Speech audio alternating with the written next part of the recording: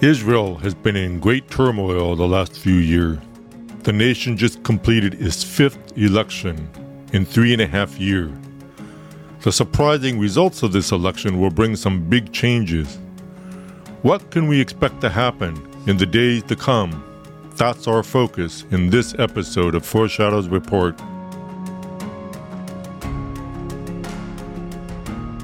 This is Steve Miller. Welcome to Foreshadows Report, a podcast in which we learn how we can keep watch and find hope as we grow in our understanding of Bible prophecy. In this episode, we're going to look at 4 takeaways from the election that took place last week in Israel.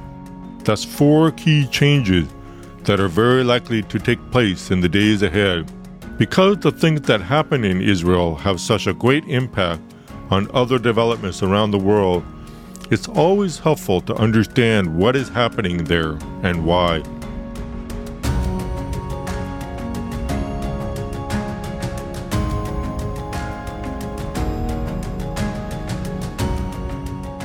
Last week, the big news out of Israel was that Benjamin Netanyahu is prime minister once again. Netanyahu's party joined forces with a few other parties that were willing to form a coalition with him. Together, these parties were able to secure enough votes to win the election. Again, this is the 5th election that Israel has had in the last 3.5 years. The reason for this latest election is that in the previous one, the winners were able to achieve only a very thin majority in the Israeli parliament. The parliament has 120 members. Whoever is able to bring together half of that number plus 1, or 61 members, will have a majority. But the last election was won with only 61 seats, which means that if just one person defects to the opposition side, there is no longer a majority. That's what happened most recently, which made it necessary for the people of Israel to go back to the polls again. This time, the election had a much stronger turnout, the biggest in the last 7 years. Evidently, the voters were tired of fractured coalitions, and they decided to trust Netanyahu's party and the other parties who were willing to work with him.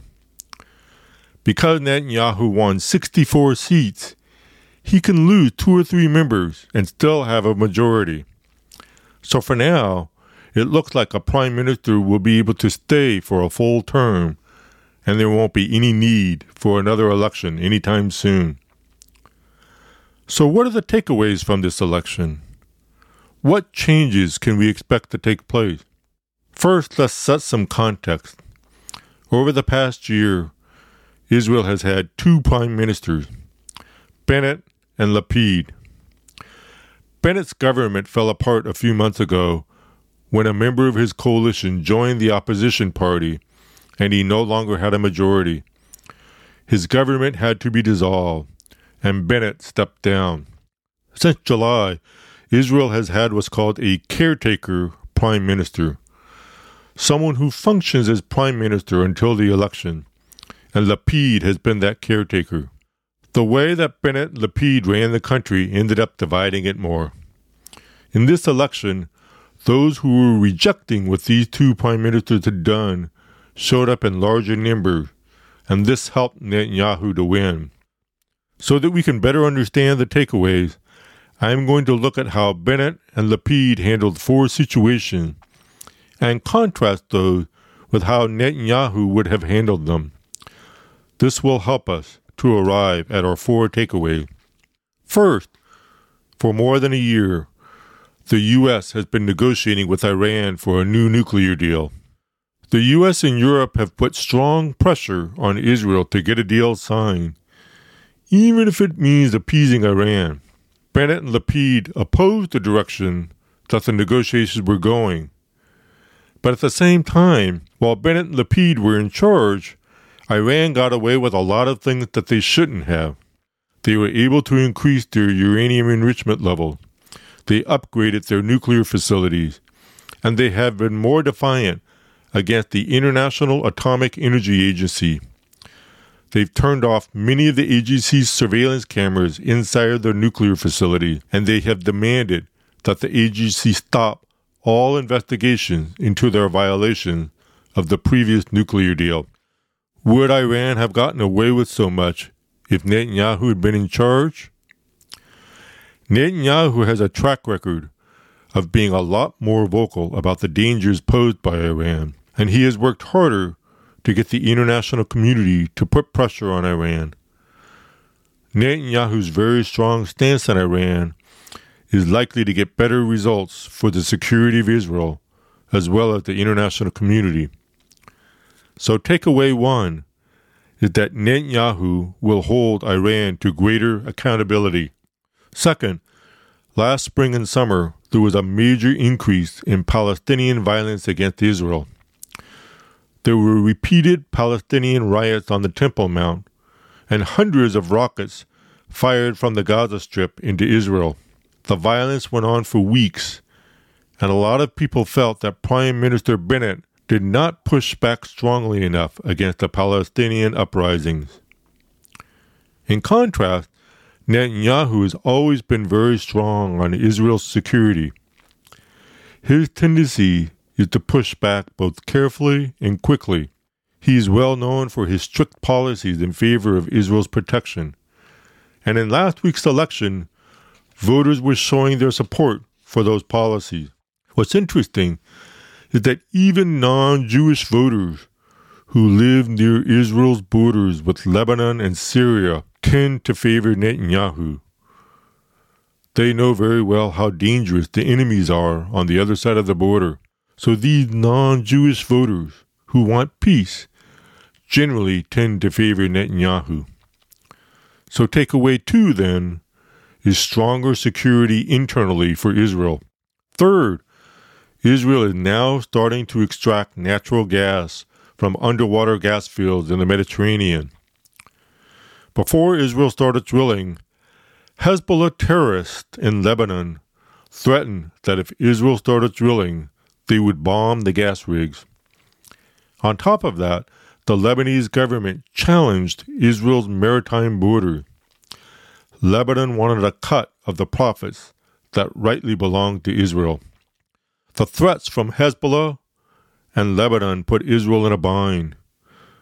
The two countries began negotiations that would determine the maritime border and who got what profits from the gas drilling. The U.S. headed up these negotiations, and of course, the U.S. pressured Israel to make major concessions in favor of Lebanon, which were ultimately concessions to Hezbollah as well. And the agreement was largely one-sided in Lebanon's favor. Prime Minister Lapid went ahead and signed the agreement anyway. This, in spite of the fact that Israel and Lebanon are still at war with each other. When the agreement was signed, the delegates from both sides did not meet in the same room. A lot of the people in Israel were upset with Lapid. They believe he wanted to avoid a confrontation with Hezbollah. The agreement made Israel look weak. Keep in mind that Hezbollah is a terrorist proxy backed by Iran. Some of the more moderate Arab nations that do not get along with Iran viewed Israel as giving in to terrorists, and this would give these moderate Arab countries reason for concern. Netanyahu said that the deal was illegal, and one of his election promises was that he would neutralize the agreement. He didn't specify exactly what he meant by that, but it is clear that he would have taken a much stronger stance. He would have made sure that the deal wasn't so one-sided and that it gave so many concessions that ended up weakening Israel's security, as well as its stature among the Arab nations that signed the Abraham Accords with Israel. So takeaway 3 is stronger external security for Israel. The previous two prime ministers were too willing to appease and give in to their enemies. Netanyahu is a security hawk, and he knows where to draw the line when it comes to dealing with enemies. Fourth, Here's what I believe is one of the most important distinctions. Bennett and Lapid's style of governance can be summed up this way. Israel is a democracy of different people groups, Jews, Arabs, and others, but at the expense of Israel's core identity as a Jewish nation. In contrast, Netanyahu's style of governance can be summed up this way. Israel is a democracy of different people groups, Jews, Arabs, and others, but not at the expense of Israel's core identity as a Jewish nation. While Israel is a melting pot of different peoples, and while it has gladly permitted Arabs and other non-Jews to live within the country and even to serve in the government and military, ultimately, it is a Jewish nation. It is a Jewish homeland. Netanyahu has not lost sight of that. The rest of the world seems to have forgotten that. While the nation has gladly welcomed outsiders, it should not do so at the expense of the Jewish people themselves. So our fourth takeaway is that Netanyahu will be more diligent about preserving Israel's identity as a Jewish nation. He will ensure that even as outsiders are welcomed, the Jewish voice won't get lost in the nation's politics and in the nation's dealings with other countries. Those are our four takeaways. Netanyahu will hold Iran to greater accountability. He will bring greater security to Israel internally when it comes to conflicts with the Palestinians and terrorist groups. He will bring greater security to Israel externally when it comes to dealing with countries like Turkey, Syria, Lebanon, Iran, and Russia. And he will protect Israel's identity as a Jewish nation and homeland. The election was a choice between a weaker Israel that concedes to its enemies or a stronger Israel that knows where to draw the line and take a stand for the safety and prosperity of the Jewish nation. While this change of direction is good news, we should be as diligent as ever in our prayers for Israel. There is still a lot of division in the country. Pray for Israel's government leaders, for the Jewish people, and especially for the spread of the gospel to all, both Jews and non-Jews. On a day-to-day level, we do not know what the future holds for Israel, but we do know that God is in control and that He loves His chosen people, and that we should too. Thank you for joining me for Foreshadows Report. You may have heard it said that if you want to know how close we are to the end time, just watch what's happening in Israel. So it's good for us to pay attention to the news coming out of Israel. That is why every now and then I will continue to do updates on Israel on this podcast. If you've enjoyed the news and Bible teaching on these podcasts, I hope you'll share about them with others. All of my episodes can be found at my website, SteveMillerResources.com. That's SteveMillerResources.com. And if you want to receive my daily news updates, go to Telegram Messenger channel and look for Foreshadows Report. Finally, I want to express my gratitude to Harvest House Publishers for making this podcast possible. And thank you again for joining me today.